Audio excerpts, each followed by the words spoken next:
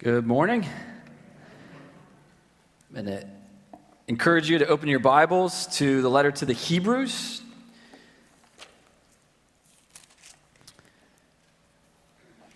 And we're in chapter 13.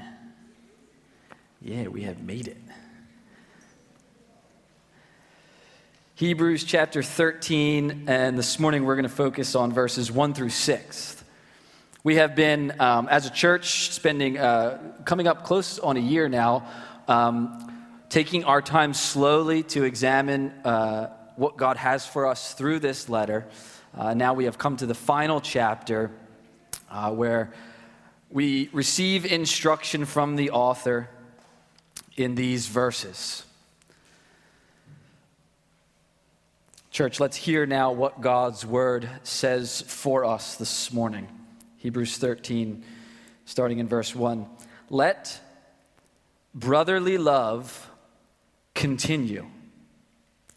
Do not neglect to show hospitality to strangers, for thereby some have entertained angels unawares. Remember those who are in prison, as though in prison with them, and those who are mistreated, since you also are in the body. Let marriage be held in honor among all, and let the marriage bed be undefiled, for God will judge the sexually immoral and adulterous. Keep your life free from love of money. Be content with what you have. For he has said, I will never leave you nor forsake you. So we can confidently say, the Lord is my helper.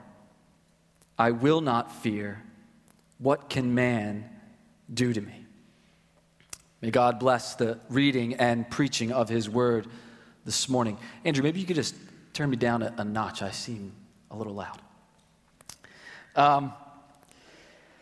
I have observed a trend in the world of online recipes. And this trend I find rather annoying. I'm talking about when you are thinking about making a particular dish, and so you Google search how to make this dish, and you click on one of the pages looking for the instructions, and what pops up? You get the life story of this person. They reminisce about summers on grandma's porch in South Carolina, sipping lemonade. The page is decorated with floral borders and pictures of their kids playing in the rain. And frankly, I just don't care. I think, oh, that's nice, but I am just looking for the recipe for buttermilk biscuits. Post those pictures on Facebook or something. I just want the list, right? I just want the instructions. Just tell me how to make the thing that I want to make. This common thread I find annoying. But recently, I have discovered another thread that has popped up on these recipe blogs. There's a button that has been embedded near the top of the page.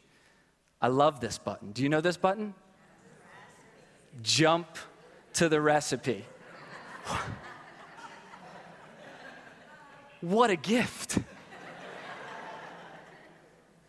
This button, jump to the recipe.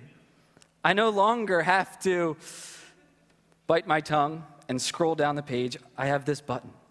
This marvelous button is utilized to take us directly to the list of ingredients and the instructions. And really, this is a picture. We understand this is how we approach so many things in life, right? We just want to know what to do. Right? Somebody comes to us with a new diet idea, and they begin to explain all of how this thing works and you're just like, all right, just tell me what to eat. or a new exercise regimen. Just tell me the exercise to do. I don't need all the back story. We can approach things in life with this same mindset. We just want the button that says jump to the recipe. And if we're honest, we can often approach God and our relationship with him in the same way. We can often have this mindset when it comes to the religion portion of our lives that we just want to be told what to do. What's the next thing that I need to do to make sense of all of this? And our text this morning, as we come to it, it can feel a little bit like we've clicked that button. And the author has just given us this list of here's the things to do, because that's really what we find in this text. We are given these exhortations, these commands. Here's what to do. But I want us to approach these things and set them properly so that we don't fail to live them out appropriately. We need to put these commands, this list of things to do in the proper context. We need the backstory. We need the full thing. We need the pictures of kids jumping in puddles. We need all the information because, like other things in life, if we don't have the why and the understanding for these things, we will soon fail at living them out. We will soon find, like the diet or the exercise regimen, that we can't sustain it without a good understanding of the why, the context for it. So as we come to this list in these 6 verses, there are 5 main categories of commands for us. I want us to spend some time setting them in the proper context. So let me just give you a roadmap for our message this morning. Here's what we're going to do. We're going to properly set these commands, this list, in the necessary backstory. Then we're given these 5 verses, these 5 big categories of exhortations that are what to do. We're going to look at those, but we're going to kind of skim 3 of them. We're going to take the cliff notes on 3 of them, and then we'll dig a little deeper into 2 of them, just because of time and what I think is helpful. And then we're going to conclude with a crucial component for carrying out these commands for obedience. Okay? Okay. So our author, notice now that we've come to this list in chapter 13, right?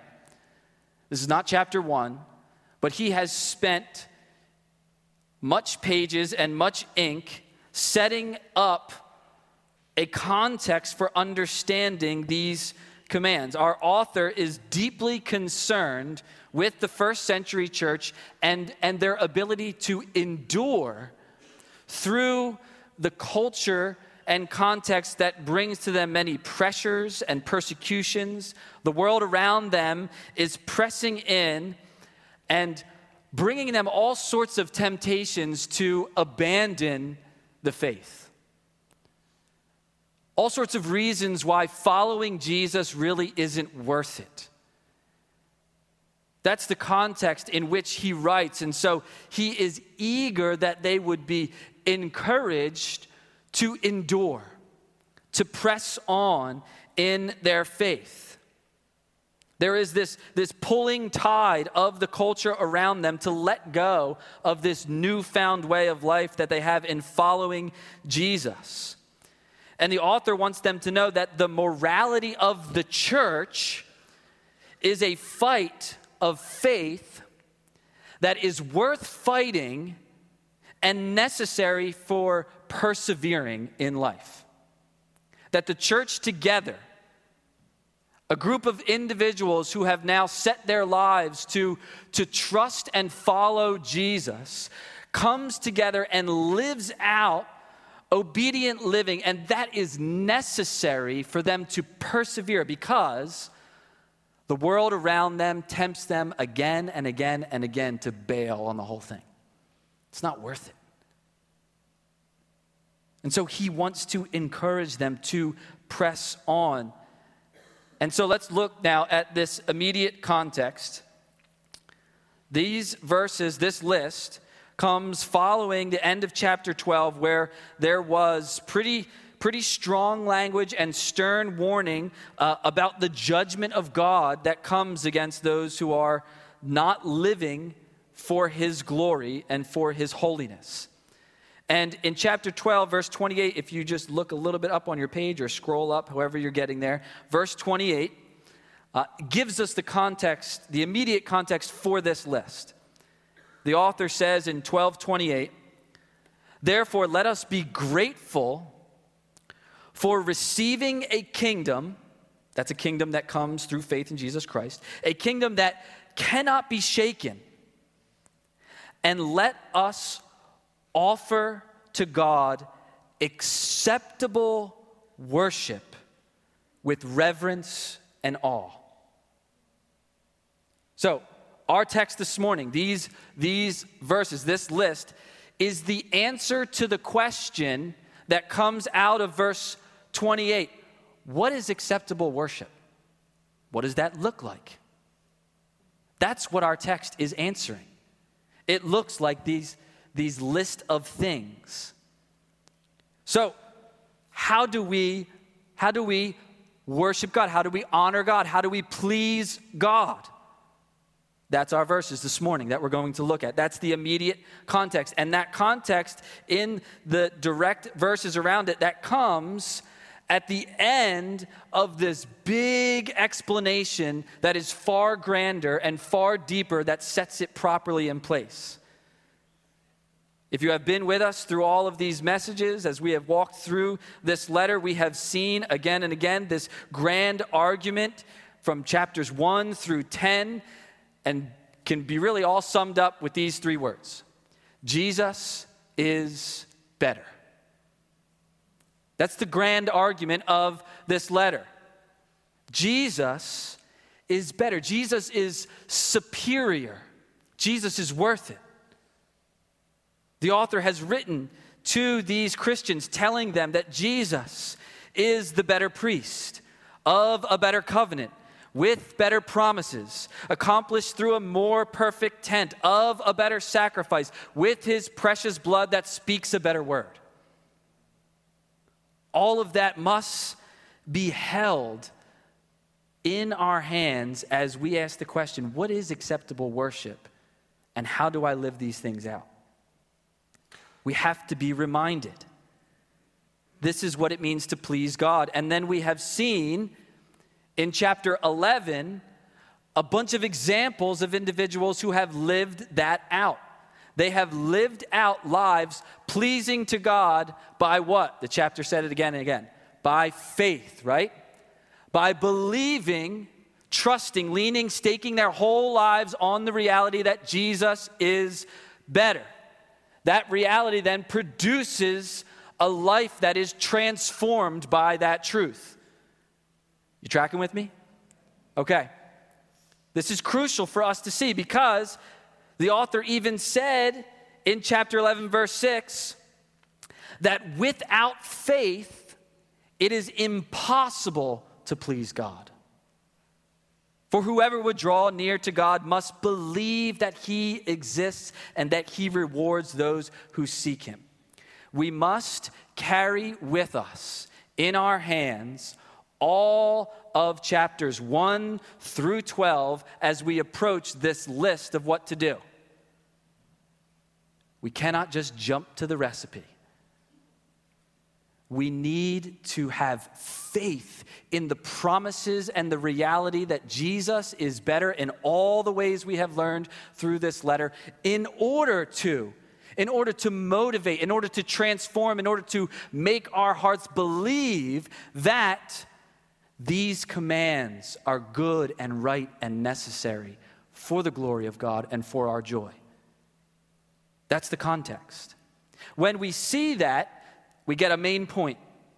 That there's only one appropriate response to seeing that Jesus is better, and that is to practically live out this acceptable worship with reverence and awe. Listen, the Christian life, it's a spiritual life, right? It's a spiritual life of faith.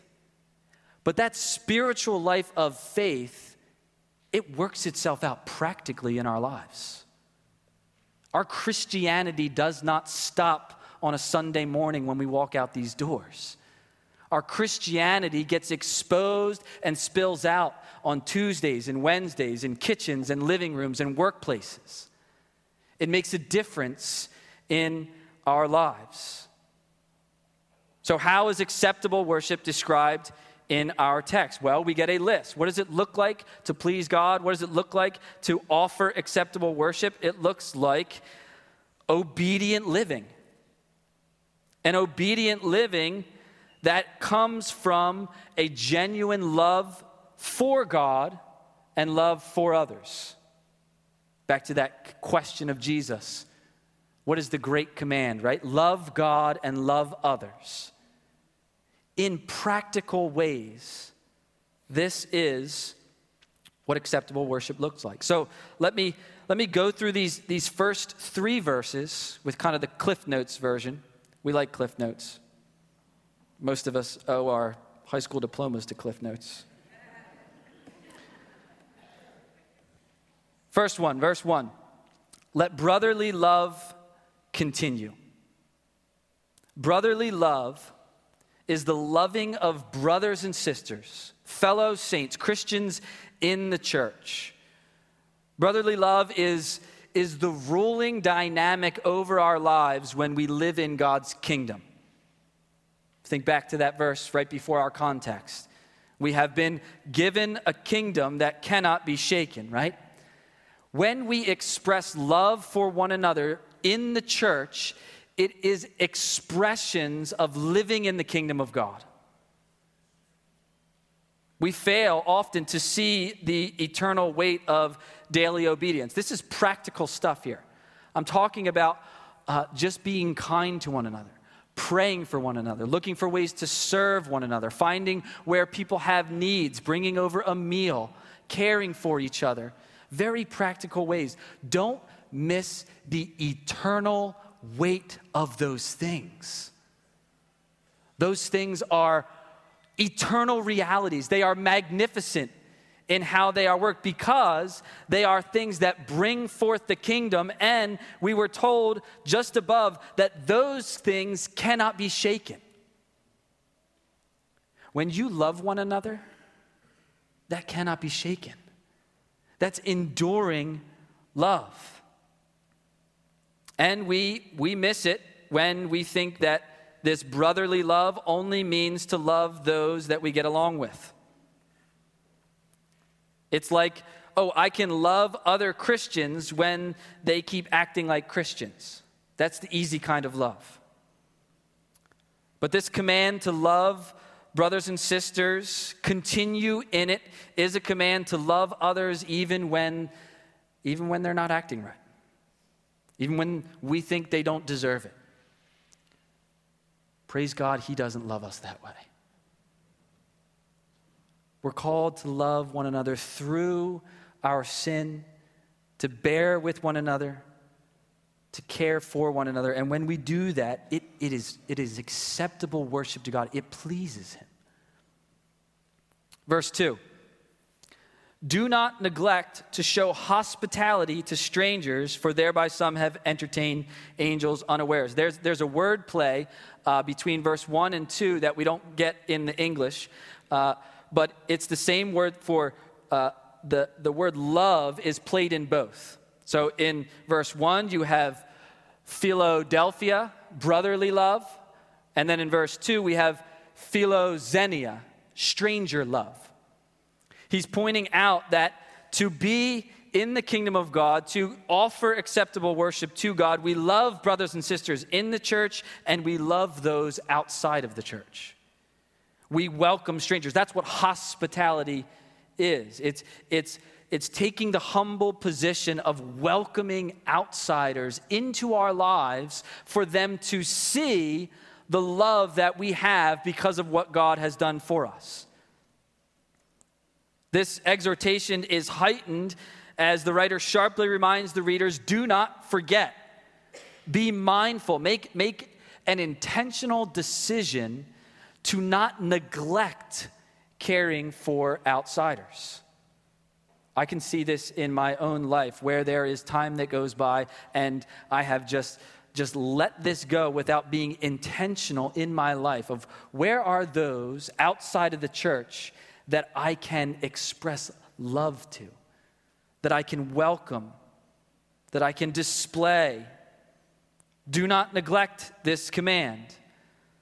And so we would be foolish, we would miss this exhortation if we didn't leave it asking the question of ourselves, where am I doing this and how am I doing this?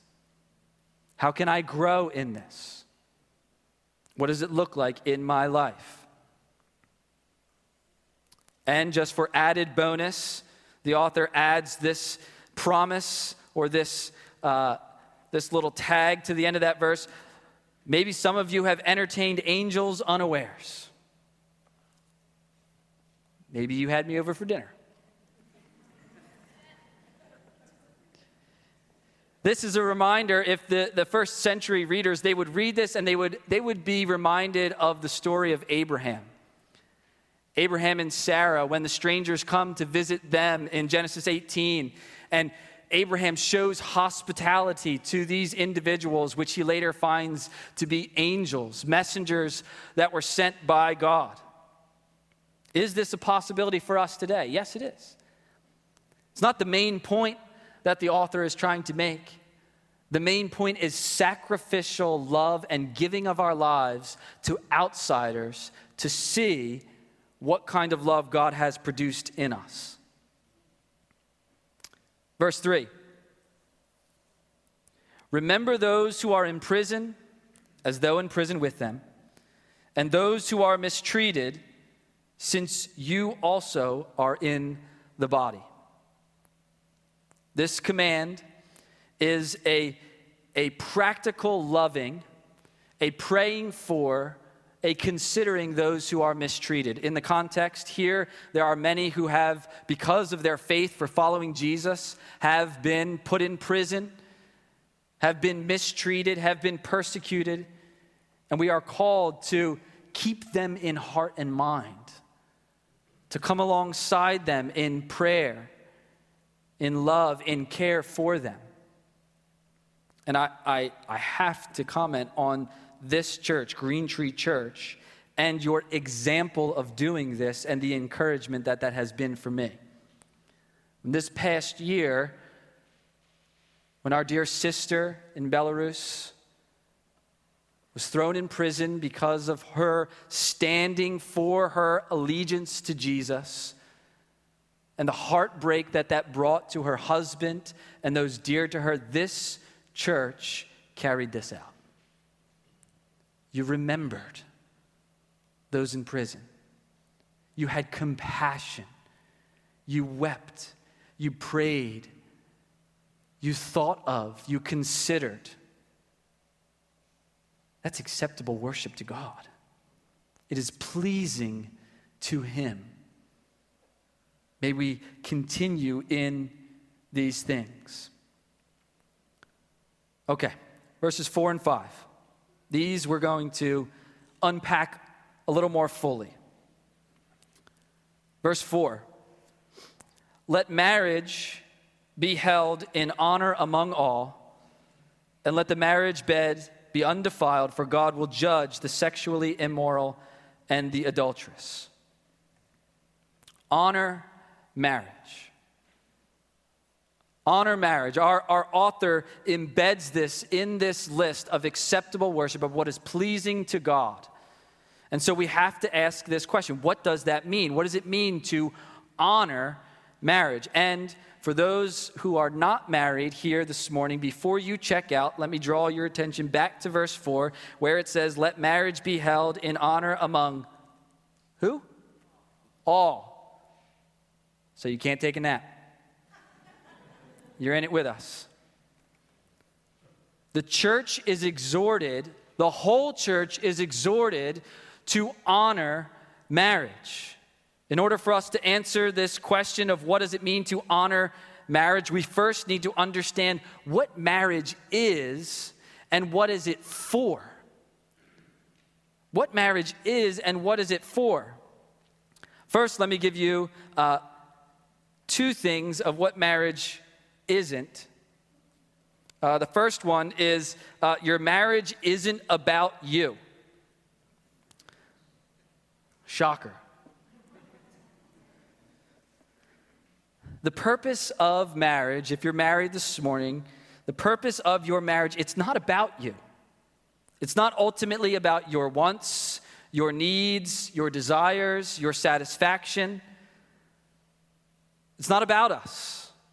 Marriage itself becomes a means to an end when we put ourselves as the center of it. This marriage is all about me. And so then the shape and the success of that marriage is hinging upon how I am served by it. But marriage isn't about you. That's not to be the central focus. Whenever we do this with relationship, we make relationship about us, those relationships begin to fail because they're all about our own selfish desires, and that's not what relationships are about. As soon as a marriage fails to live up to, it's all about me, it doesn't come to my satisfactions, then it's not really worth upholding and honoring. And it can be cast aside. So marriage isn't about you, and marriage isn't for you. Marriages are not partnerships merely for the benefits of those joined together. They're not just good business deals. They're not arrangements that just make sense financially and practically. This marriage, it just seems to work for us. It just makes our life easier a little bit financially. We can work together to do these things. She can get what she needs to do and what she wants. I can get what I need to do and I can get done. It's a good partnership. That's not what marriage is about. It's not about you. Marriage is not for you. The design of marriage instituted by God is not about you, is not for you. It is to display this mysterious union between Jesus Christ, the bridegroom, and his church, the bride. Marriage is a living parable of God's great love for his people. It's not about you. It's not for you. It's something God has designed and instituted to capture this amazing reality of God's deep love and affection for his people. Paul in Ephesians 5 speaks of marriage this way. He says, "Therefore, a man shall leave his father and mother and hold fast to his wife, and the two shall become one flesh. This mystery is profound, and I am saying that it refers to Christ and the church." Marriage is for the glory of God. What does the church need most? Have you ever thought about that question? What does our church need most? The church, the gathering of those who follow Jesus Christ, to come together to encourage, exhort, and press one another on in their following them. What does that gathering, that group of people need most? Friends, we need to consistently and constantly see the glory of God. We need to see the glory of God in one another's lives and in God working in and through us. And so God has gifted us marriage as a living display of his glory. Marriage is meant to be a reminder to the church, to all of us, of God's consistent and abiding love for his people. This is why this institution is commanded to be honored, Because in this institution, we see the glory of God, which we need for our lives of ongoing, acceptable worship and obedience to God. Marriages are a living drama of the loving relationship of Jesus Christ to his church. So it is to be held in honor. It is to be looked at with respect. This word honor here it's a word that means to consider it precious. The marriages in this local church are precious pictures of the glory of God. I know it doesn't always feel like that, but that's what they are designed to be. They are meant to display who God is for the whole church, for us to be encouraged. And so we are to be a church that honors marriage, that considers it precious, that prays for the marriages of our church, that seeks to come alongside and encourage the marriages in our church, that is for the marriages in this church. We need the marriages in this church to live lives that would be pleasing to the Lord. The negative command of this verse is that the marriage bed would be undefiled, and God will judge the sexually immoral and the adulterous. Sexual immorality is the negative side of this because it is what dishonors marriage, this institution that God has made. And the author knows, the Holy Spirit knows, that we are prone, as sinful people, we are prone to misuse what God has given to us as a good gift. Do you know that about ourselves? God is so eager to give us gifts in our lives, and we are prone to take those gifts and then misuse the purpose of those things. I mean, these two verses that we're looking at here, verse 4 and 5, sex and money, those are things we misuse. In this broken world, we take the gifts that God has given to us and we misuse them. Here's the point. Sexual intimacy, why is it connected in this verse? Why does he bring it up right there? Because sexual intimacy is not merely physical. We go astray when we begin to think of it that way. Sexual intimacy is not merely physical. When we strip away the fullness of its purpose, we misuse it and we fall into sin and displeasing lives to God.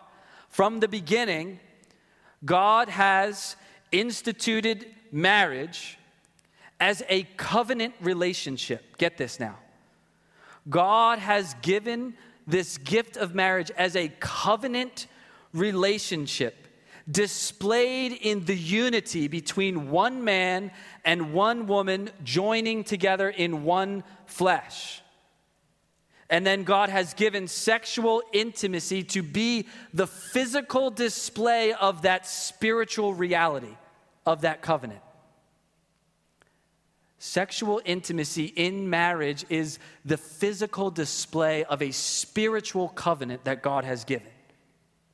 And so, when that gift is taken outside of the covenant expression, it defiles marriage. That's the word used. It makes it impure and unclean. It defiles marriage and it dishonors God. That's what these two words here that come in the last part of this verse, that God will bring judgment against the sexually immoral and the adulterous. Those words are the fornicator and the adulterer. Fornication is those taking sexual intimacy outside of marriage when they're not married. And adultery is taking sexual intimacy outside of marriage when you are married.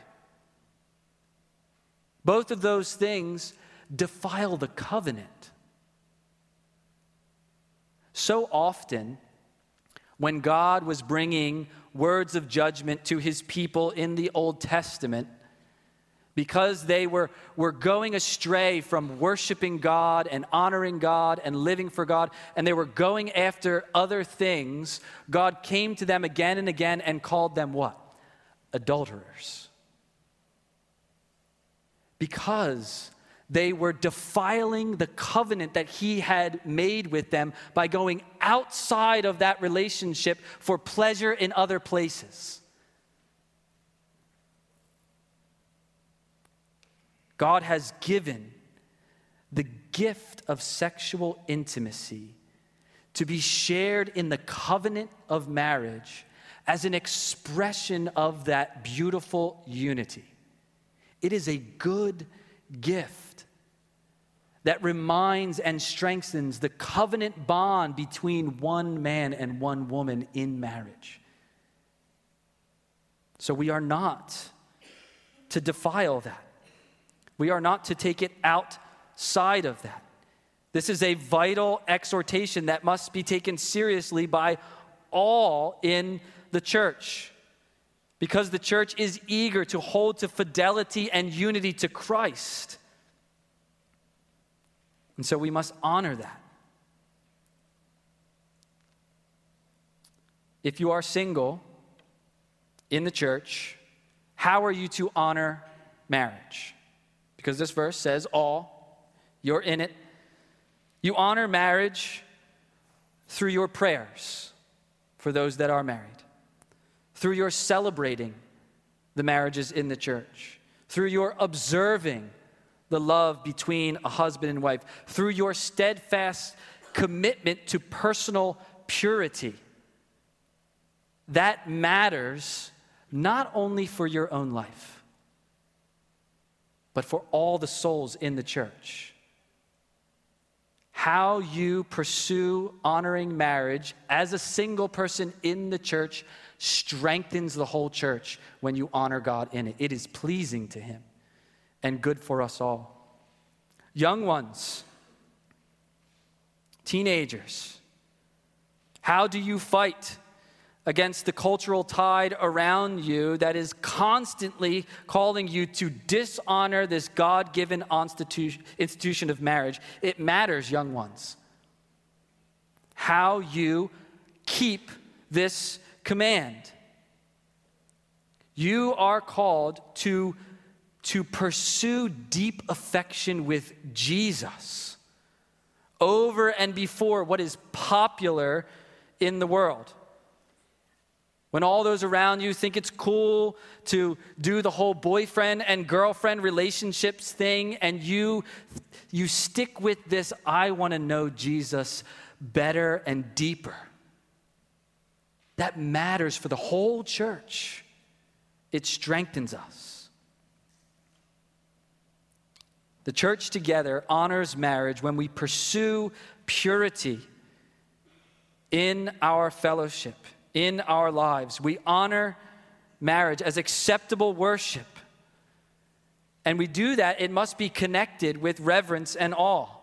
When we are seeing marriage correctly as this gift, this idea of God's for this demonstration of his sacrificial love, that should stun us. That should leave us in awe and should propel us to keep it as precious and sacred. We cannot treat marriage lightly. We must honor it. For those that are married, you might be sitting there this morning and you might be thinking, okay, I get what you're saying, but marriage isn't easy. I mean, I understand, I get that marriage is a picture of Jesus and his church, but I'm not married to Jesus. Neither is your spouse. Listen, we're all married to sinners, right? And loving sinners is difficult. It's hard. But we are not alone in this.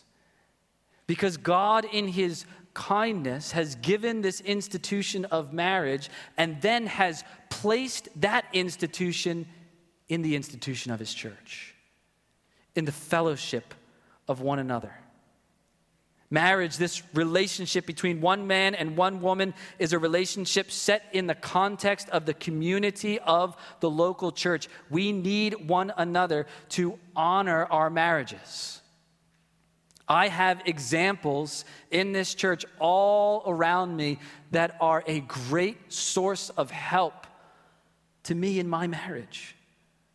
Brothers and sisters that display a marriage that honors Christ and that encourages me. I need to see that.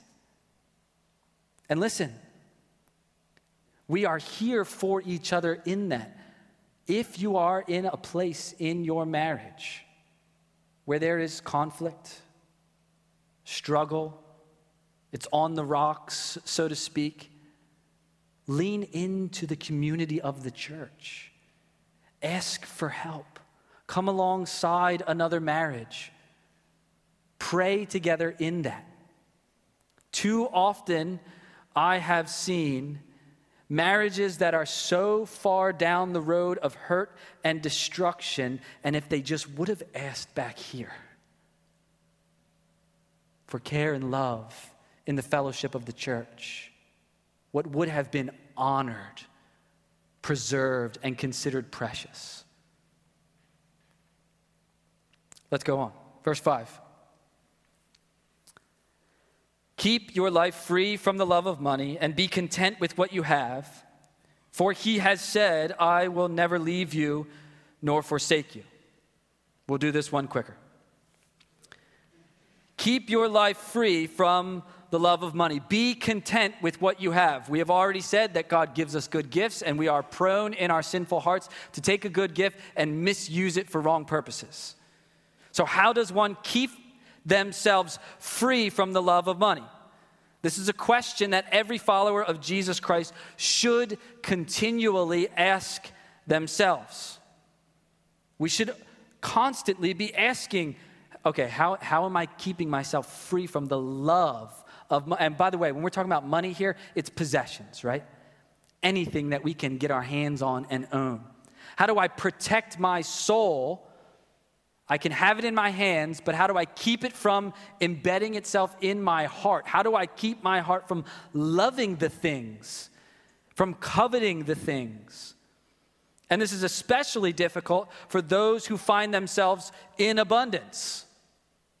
American Christians. Our Christian existence in America is one where we find ourselves in abundance. And you might be quick to say, you need to check my bank account. I don't see abundance there. But we live in a time and place where we have abundance of resources. It's important for us to recognize that the Bible doesn't warn against having things or getting more wealth. It warns against loving those things when those things are misused and misplaced and begin to rule our hearts. And it is a more difficult challenge when we have more things and more money. So we must be more diligent to examine our hearts that we do not fall in love with it. The more we have, the more diligent we must be. Complacency in this area, it will quickly and quietly take you over. Your deceitful heart will simply excuse it away. It's not enough. Listen, it is not enough to just say, not me. I'm not ruled by things. I'm easily content with what I have. I don't need more.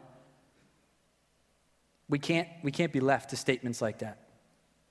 Unless we intentionally take steps of generosity, we will slowly creep down the path of loving money and failing to be genuinely content. If we fall to those excuses, you will quickly find yourself compromising in this area. What does compromise in this area look like? Well, it can look like being honest, but not completely honest when filing your taxes.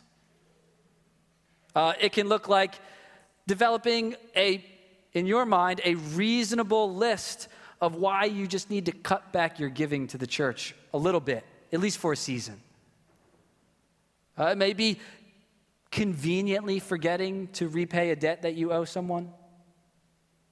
Quickly justifying why you can't help when you see a financial need arise around you because you got things. If we do not check these things with a question for our souls and a call to be generous people, we will fall to the love of money. We must recognize that acceptable worship with reverence and awe in this category, it's not a passive activity. We cannot fall in love with stuff without actively pursuing contentment. If you don't actively pursue contentment, you will be fooled and you will misuse money. Here are some quotes from some wealthy people. I have made millions, but they have brought me no happiness. J.D. Rockefeller. Millionaires seldom smile. Andrew Carnegie. I was happier doing a mechanic's job. Who do you think that was? Henry Ford. He who loves money will not be satisfied with money, nor he who loves wealth with his income. King Solomon. See, this is the reality. We take money, things, possessions, good gifts from God, and we misplace them as the source and means of satisfaction for our lives. All of us are tempted in this way. And so we need to fight against that. And here comes the promise in God's word to serve us in that fight. Our author says at the end of verse 5, he reminds us of this promise of God. God has said, I will never leave you nor forsake you. These words reminding us in this battle against finding true satisfaction in things, God reminds us that he will never leave us or forsake us. These are the words God gave to Joshua before the people were to enter the promised land, the gift that God had given them. He reminds them that his presence, relationship with him, is the answer for contentment in our lives and the antidote for loving possessions. Finding true contentment is seeing this deep relationship with God as your soul satisfying source. True contentment is not about accruing just enough stuff. True contentment is resting in the promise that God, that he will be yours, that he himself is your possession. The psalmist in Psalm 73 captures this so well. He says, whom have I in heaven but you? There is nothing on earth that I desire besides you. My flesh and my heart fail, but God is the strength of my heart and my portion forever. We must notice that all of these commands get tagged to these promises about our relationship with God. This is the grounds for our obedience. This is how we are to carry ourselves into these commands, to be reminded and to be stunned, to be in awe, to be overwhelmed that God desires deep relationship with us. And that is what serves us as we seek to carry these out. Verse 6, we then can confidently say, the Lord is my helper. I will not fear. What can man do to me? We come to this list of commands, all of these ways that we can offer acceptable worship to honor God with our lives, and we must remember that God is with us and for us. He is alongside of us. He is our helper. He has promised to be with us in relationship through his Son. And how do we say this confidently? Well, he's proven it. He's proven it through the gospel message, through Jesus Christ taking the place of sinners and dying in our place to bring us to relationship with God. And so we can confidently say, when we come to all of these commands, though they may be challenging, we can confidently say, the Lord is my helper in these, therefore I will go. I will walk. I have this assurance of his steadfast hope, his love, which calls me to honor him with my life in obedient living to him. Let's pray. Our Father, we thank you for the truth of your word. We thank you for this list of exhortations, these reminding promises of your care and love for us, this call for us to live lives that please you, that offer worship to you. And so we ask for the work of your Spirit to help us, to strengthen us and encourage us, that we would obey these commands wholeheartedly in ways that please and honor you, because it's for your glory and it's for our joy. We ask in Jesus' name, amen.